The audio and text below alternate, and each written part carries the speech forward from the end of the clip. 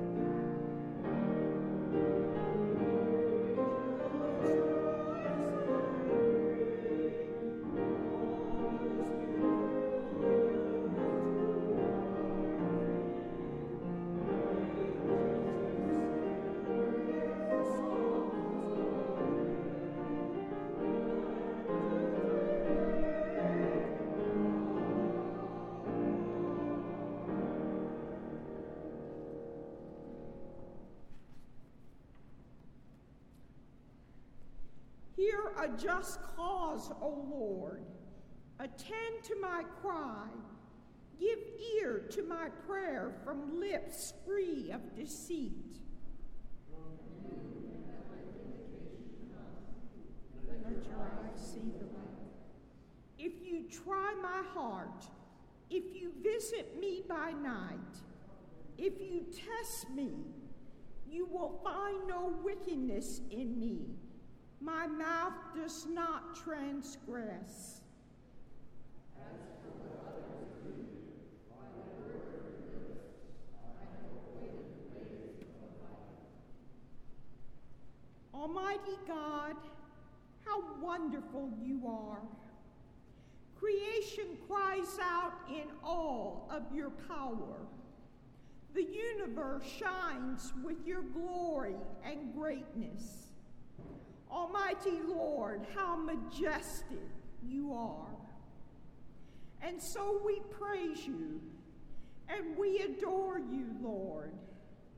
We turn our faces to you and lift up your holy and precious name, that at the name of Jesus, every knee should bend in heaven and on earth and under the earth, and every tongue should confess that Jesus Christ is Lord, to the glory of God the Father. Amen.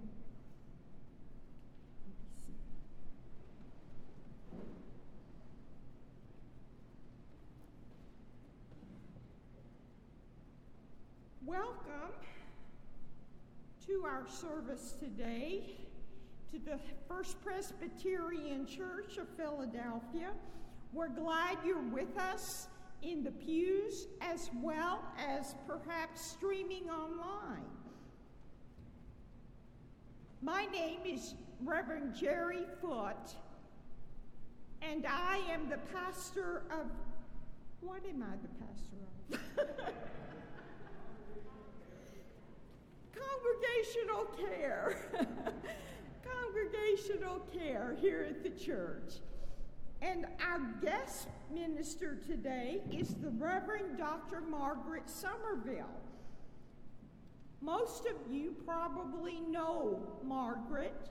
She has been in the church since a child when her father, Dr. J. Ernest Somerville, was pastor here. And now she continues to bless us with her presence. So we thank Margaret for being our guest preacher today. Our guest pianist is Susan Ricci Rogel, and we're very glad to have you, Susan. Dr. Mullis, our minister, is away during the month of August. He's on vacation and study leave. Should you need anything church administration-wise, call Sue Riemann in the office, or her email address is in the bulletin. If you need pastoral care concerns, call me or email me. My email address is in the bulletin. Our choir, under the direction of Andrew Sin, is now in the UK, singing in London and in Scotland. Please keep them in your prayers. The 20s and 30s are meeting for lunch today, for brunch, and it will be following this service. Meet in Old Buttonwood Hall and look for Elaine Hamby. Elaine, you wanna, she's right back there. Other announcements are in your bulletin.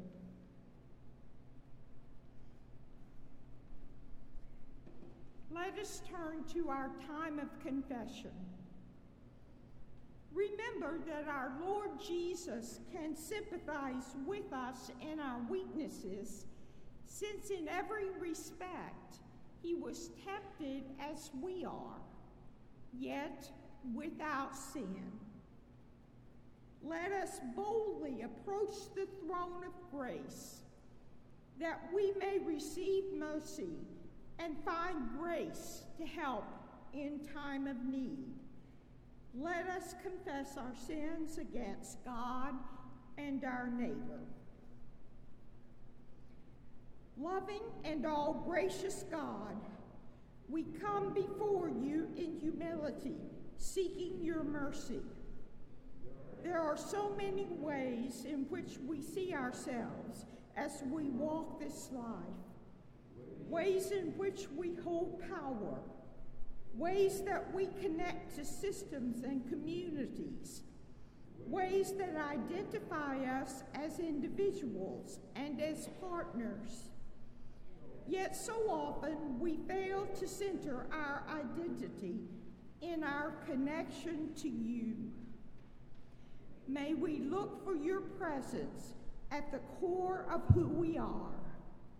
May we center our action in the teaching of Jesus Christ. And may we, in your mercy, find our being rooted in your grace and forgiveness.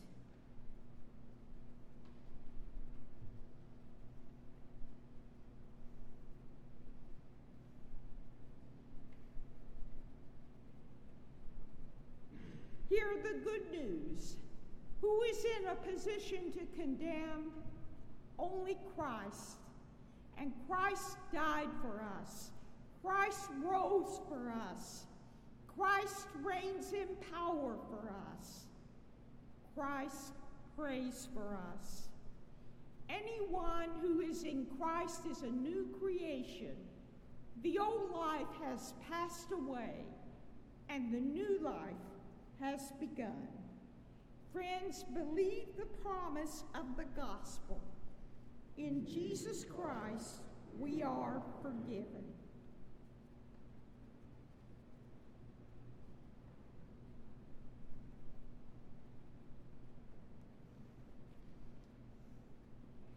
We turn to the reading of Scripture. First of all, the gospel lesson, taken from Matthew 14, beginning with verse 13. Now, when Jesus heard this, he withdrew from there in a boat to a deserted place by himself. But when the crowds heard it, they followed him on foot from the towns. When he went ashore, he saw a great crowd, and he had compassion for them and cured their sick. When it was evening, the disciples came to him and said, "This is a deserted place, and the hour is now late. Send the crowds away so that they may go into the villages and buy food for themselves."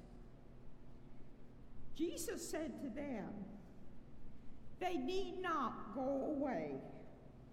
You give them something to eat." They replied, "We have nothing here but 5 loaves and 2 fish. And he said, "Bring them here to me." Then he ordered the crowds to sit down on the grass. Taking the 5 loaves and the 2 fish, he looked up to heaven and blessed and broke the loaves and gave them to the disciples. And the disciples gave them to the crowds. And all ate and were filled.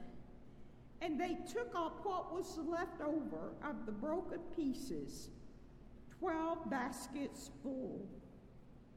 And those who ate were about 5,000 men, besides women and children. This ends the reading from the gospel. We turn now to a reading from the epistle, a letter to the Romans. Paul enumerates the identities of the Israelites. Listen for all the ways in which they are identified as the people of God. I am speaking the truth in Christ. I am not lying. My conscience confirms it by the Holy Spirit. I have great sorrow and unceasing anguish in my heart. For I could wish that I myself were accursed and cut off from Christ for the sake of my own people, my kindred, according to the flesh. They are Israelites, and to them belong the adoption, the worship, and the promises. To them belong the patriarchs, and from them, according to the flesh, comes the Messiah, who is over all. God bless forever. Amen. Here ends the readings.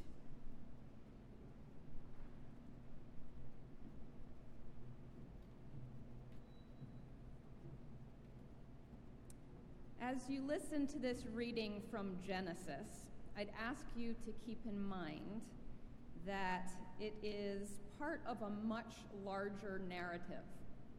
It's a bridge between Jacob's encounter with his brother Esau and the deception and theft that was a part of the stealing of the blessing. And Jacob preparing to meet his brother Esau again. And also, keep in mind, this passage is marked by ambiguity. So if you feel yourself lost as I read the he said this and then he said that, keep in mind that this might be intentional. Some translations try to clarify it, but I'm just going to jump right into those pronouns.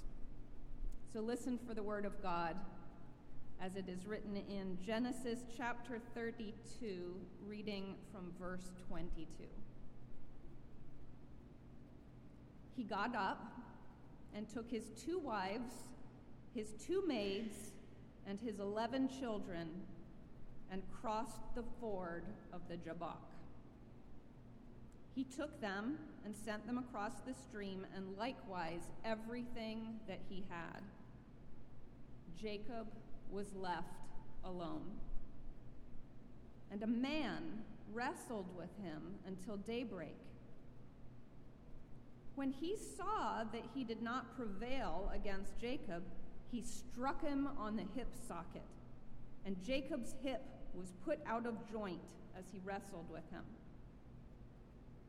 Then he said, "Let me go, for the day is breaking." But he said, "I will not let you go unless you bless me." So he said to him, "What is your name?" And he said, "Jacob." Then he said, "You shall no longer be called Jacob, but Israel, for you have striven with God and with humans and have prevailed." Then Jacob asked him, "Please tell me your name." But he said, "Why is it that you ask my name?" And there he blessed him. So Jacob called the place Peniel, saying, "For I have seen God face to face, and my soul has been preserved." The sun rose upon him as he passed Penuel, limping because of his hip. This is the word of the Lord. Thanks be to God.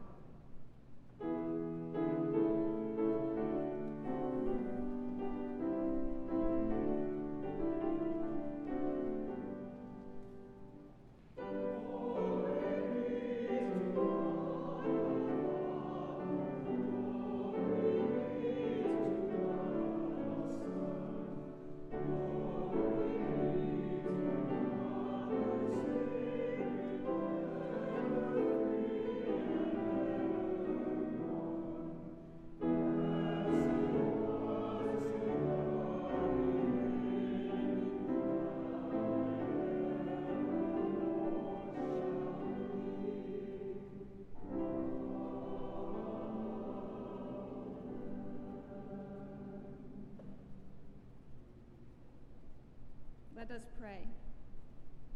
Loving and all-gracious God, may your Spirit open our hearts to receive your word in all of its ambiguity and to find in it our encounter with you.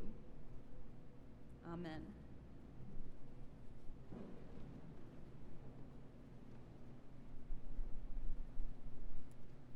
So you've come here today, and so have I. And here we meet. And perhaps the only encounter we will have today is right here, face to face. Or perhaps we'll talk afterwards and share some thoughts. But will we emerge from this encounter sharing worship today at First Presbyterian Church in Philadelphia? Will we emerge from this encounter changed? We bring with us today a satchel that we lug around with all the other encounters we've had in our lives up to this point. Ways in which we identify ourselves from these encounters, ways in which we are known to one another or not. But what if we were able to strip ourselves of all those identities and histories that we carry and just come here raw? To meet God face to face and to emerge changed. This was Jacob's pivotal moment in this reading today, and we have known Jacob in some really compromising positions. We first meet him as he's grabbing the heel of his brother in the womb, not the firstborn, not the bearer of the birthright blessing, but desperately grabbing for it, even in utero. And we travel with his story as his mother encourages him to deceive his brother Esau and his dying father, a dysfunctional family story at best. But now he comes to Jabbok, and he strips himself of everything.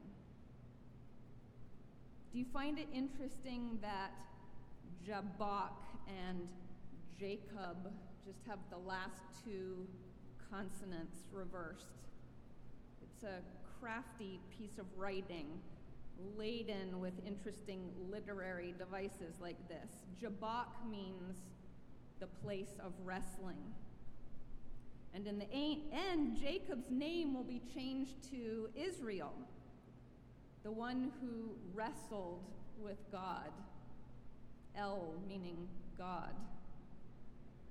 And I point that out just so you will continue to keep in mind that this is a beautiful piece of writing, playing with names and lack of names and meaning of names.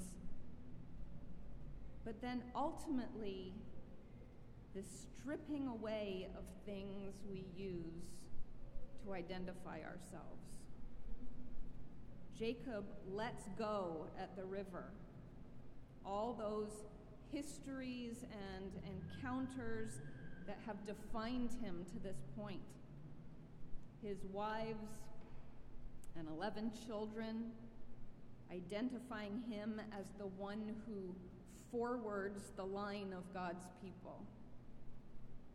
And his servants, divesting himself of his position of power. And finally, everything that he had, all of his possessions.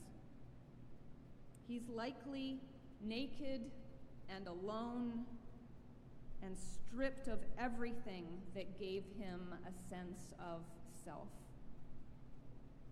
And here he meets this stranger in the night. In this moment, Jacob has to come to terms with who he is. The stealer of the blessing, the one who has manipulated and been manipulated, the carrier of the blessing, the one who is to move God's promise to the nation forward, a brother who's about to come face to face with the brother that he cheated. Yeah, he has to come to terms with all that he is and let it go so he can come face to face with God and emerge transformed. A new name, a new blessing, and an identity that names him as all the people of God, Israel. At its core, This is a story about identity, owning all that it is, but also realizing that stripped of everything we carry in our most raw form, we are inseparable from our identification with God. From Jacob and Jabbok, these words twisted together, to two characters literally wrestling in the night, whose pronouns make them indistinguishable. Jacob meets God face to face in the barest essence of who he is and emerges transformed.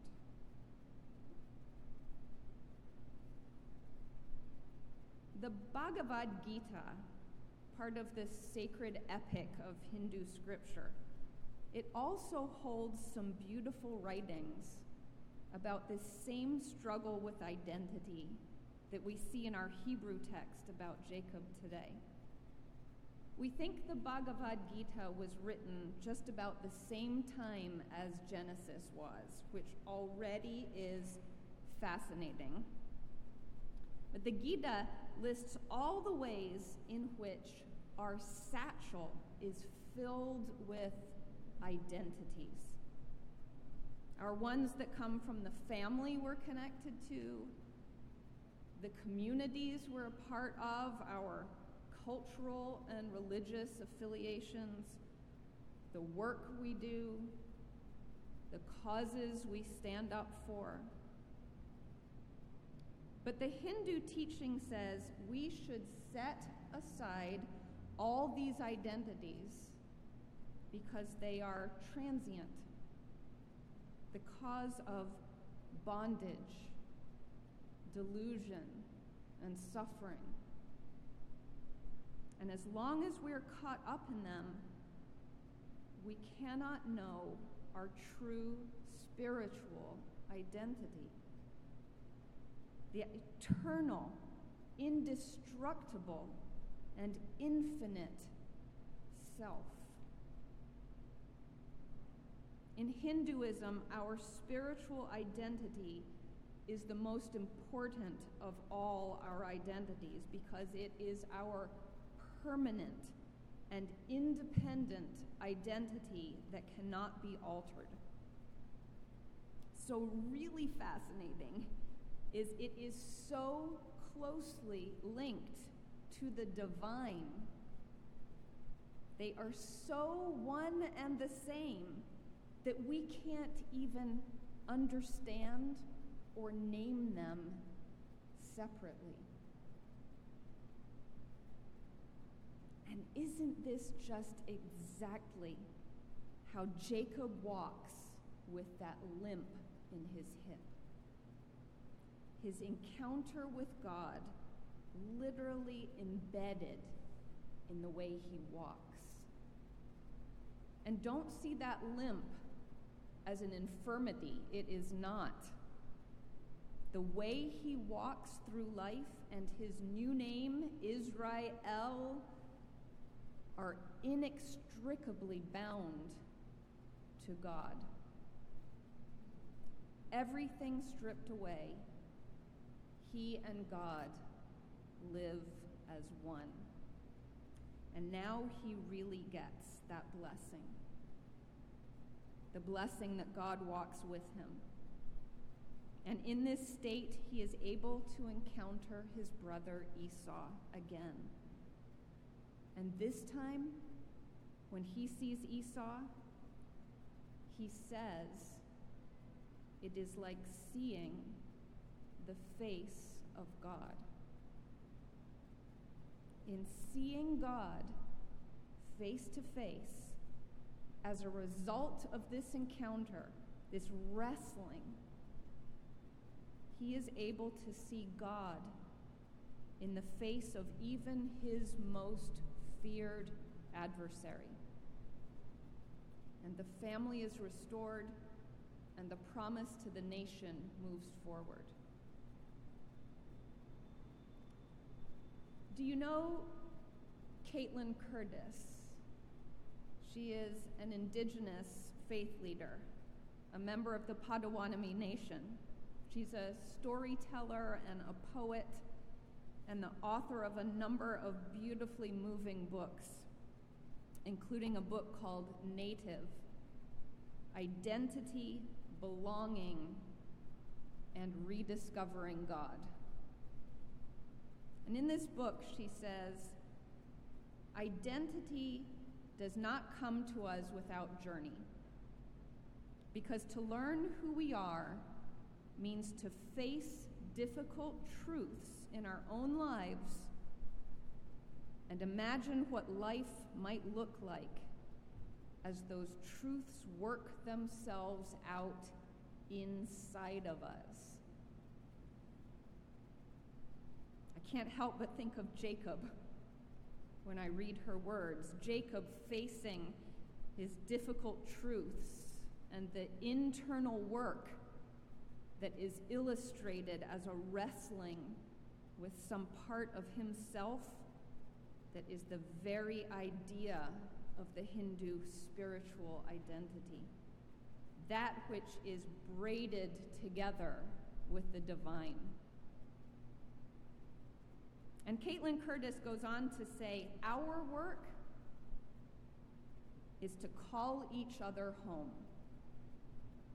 to call to one another's spirits and say, this is what it means to be human, to love and be loved. Our work is to call each other home. This is the kind of calling home that Jesus does for his disciples in our gospel reading today.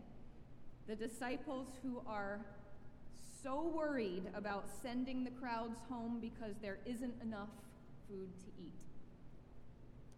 And Jesus essentially tells them, this is what it means to be human, to love and be loved.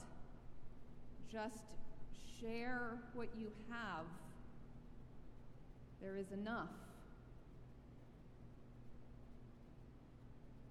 Kenwyn Smith, whom some of you may remember as a former member of First Press, and one of the founding members of Manna, out of our very own kitchen here, he wrote a book called Manna in the Wilderness of AIDS, 10 Lessons in Abundance.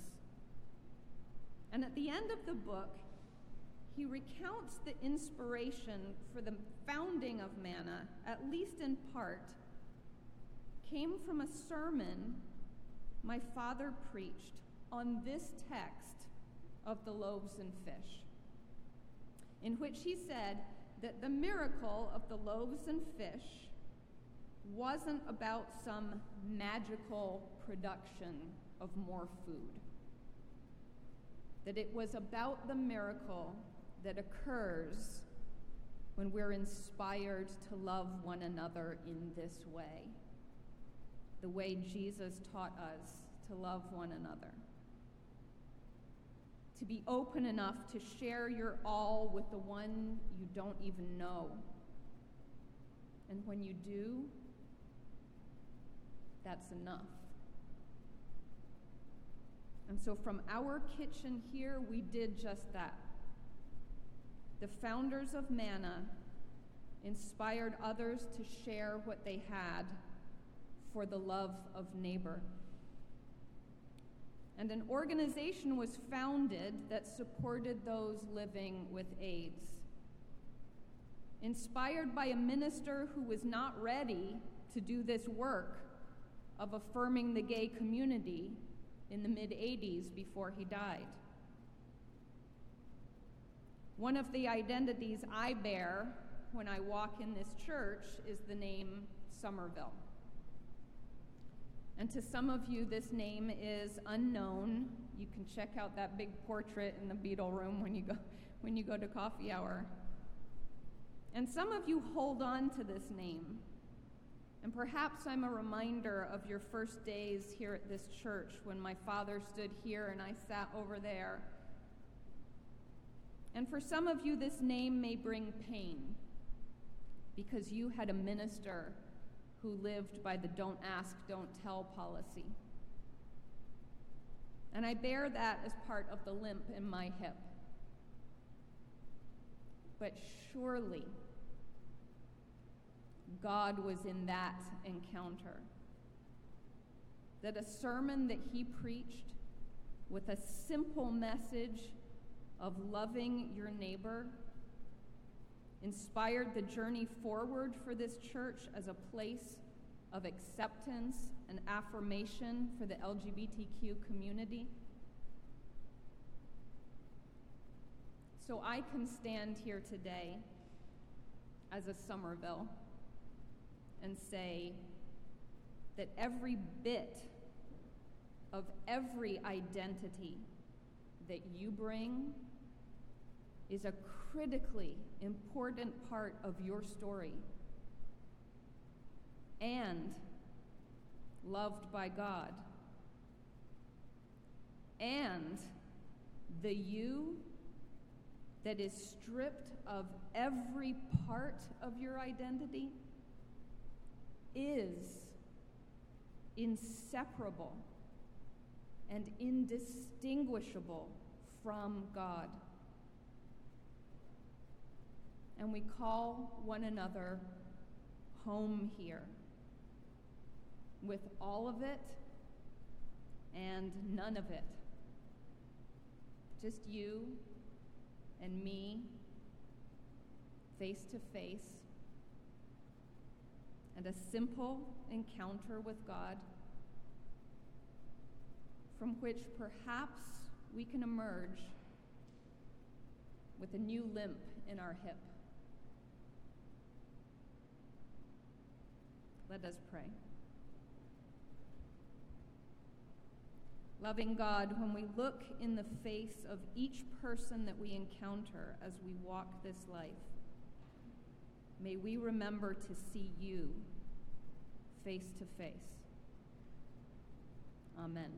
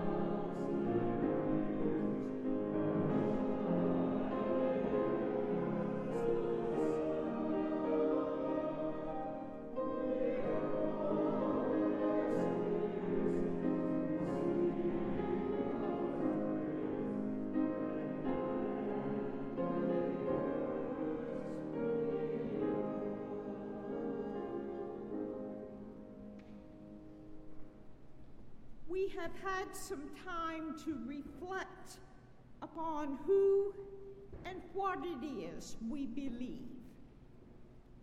Together, let us summarize our beliefs using the words of the ancient Apostles' Creed. Let us confess it together. I believe in God the Father Almighty, maker of heaven and earth, and in Jesus Christ, God's only Son, our Lord, who was conceived by the Holy Ghost, born of the Virgin Mary, suffered under Pontius Pilate, was crucified, dead, and buried. He descended into hell. The third day he rose again from the dead. He ascended into heaven and sitteth on the right hand of God the Father Almighty. From thence he shall come to judge the quick and the dead. I believe in the Holy Ghost, the Holy Catholic Church, the communion of saints, the forgiveness of sins, the resurrection of the body, and the life everlasting. Amen. We sing our praises to the Lord, for God is good and worthy. We give our whole selves, our talents and material possessions to the church with the expectation that they be used to further God's dream for our world. Please commit yourself and give as you are able.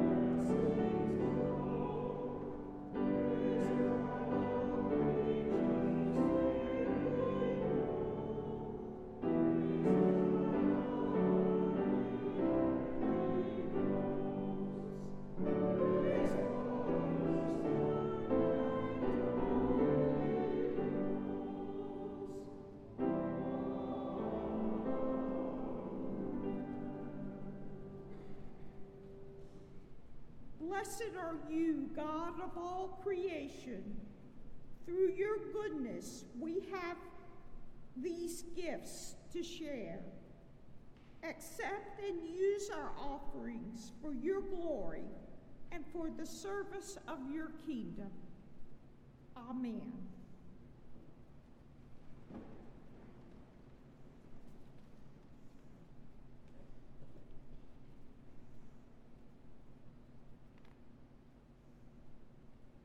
Let us pray. Great God, our Father, Savior, and Holy Spirit, our hearts are filled with gratitude for your grace and faithfulness. Thank you for caring about those who we care about, for those who are sick or injured, recovering or anticipating surgery. Heal them, Lord, to their joy and your glory. And for those who grieve, comfort them with your presence and the hope of eternal life in Christ. We pray for our world. As our climate changes to higher temperatures and the flooding and rise of ocean waters, we pray for our planet we call Earth. May those who are led to intervene in many appropriate ways be richly blessed.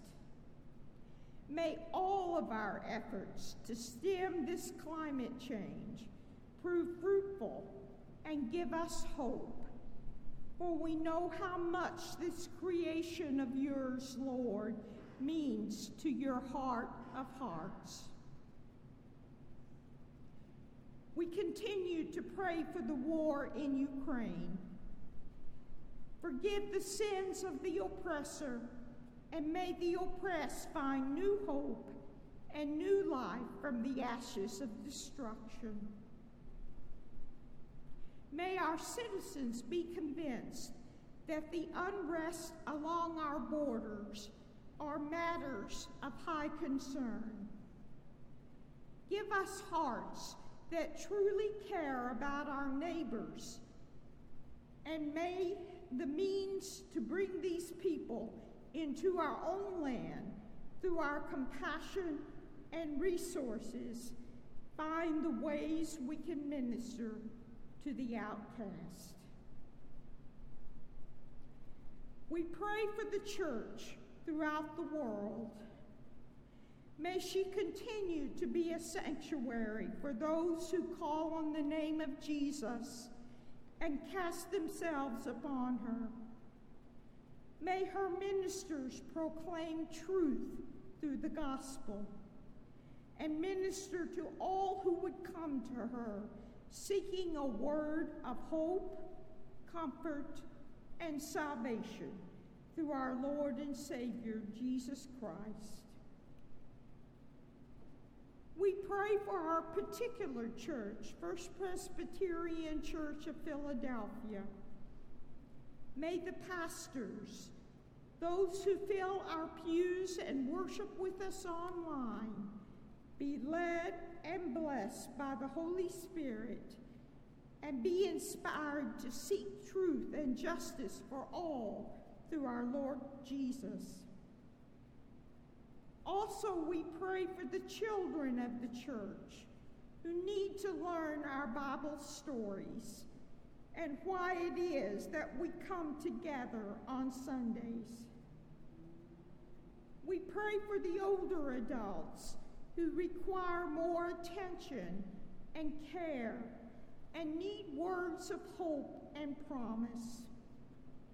We pray for the young adults who seek to find their place in the world, how to serve, and whom to serve as they establish priorities in life.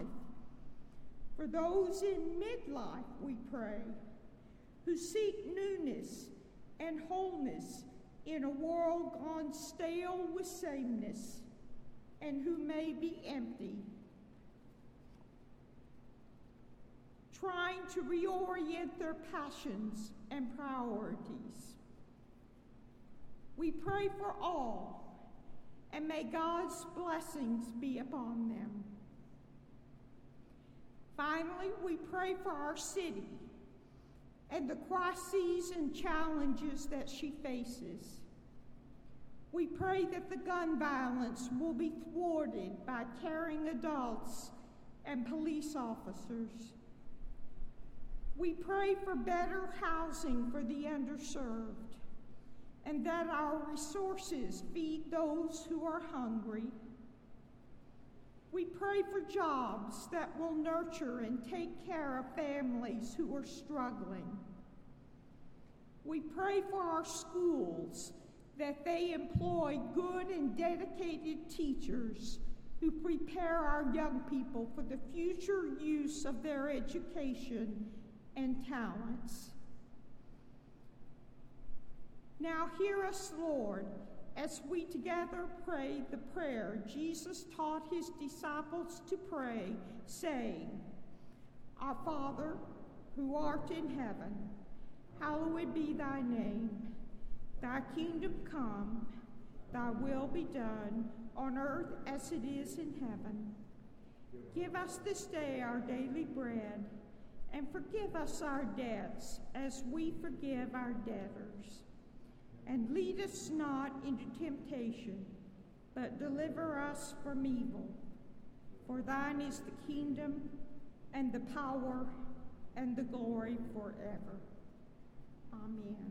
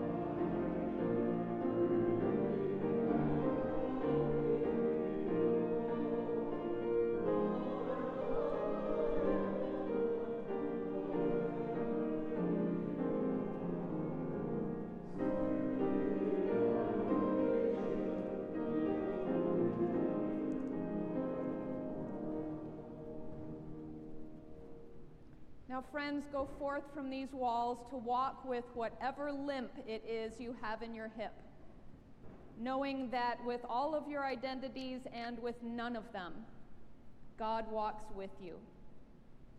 And may the grace of our Lord Jesus Christ, the love of God, and the fellowship of the Holy Spirit be with you all this day and forevermore. Amen.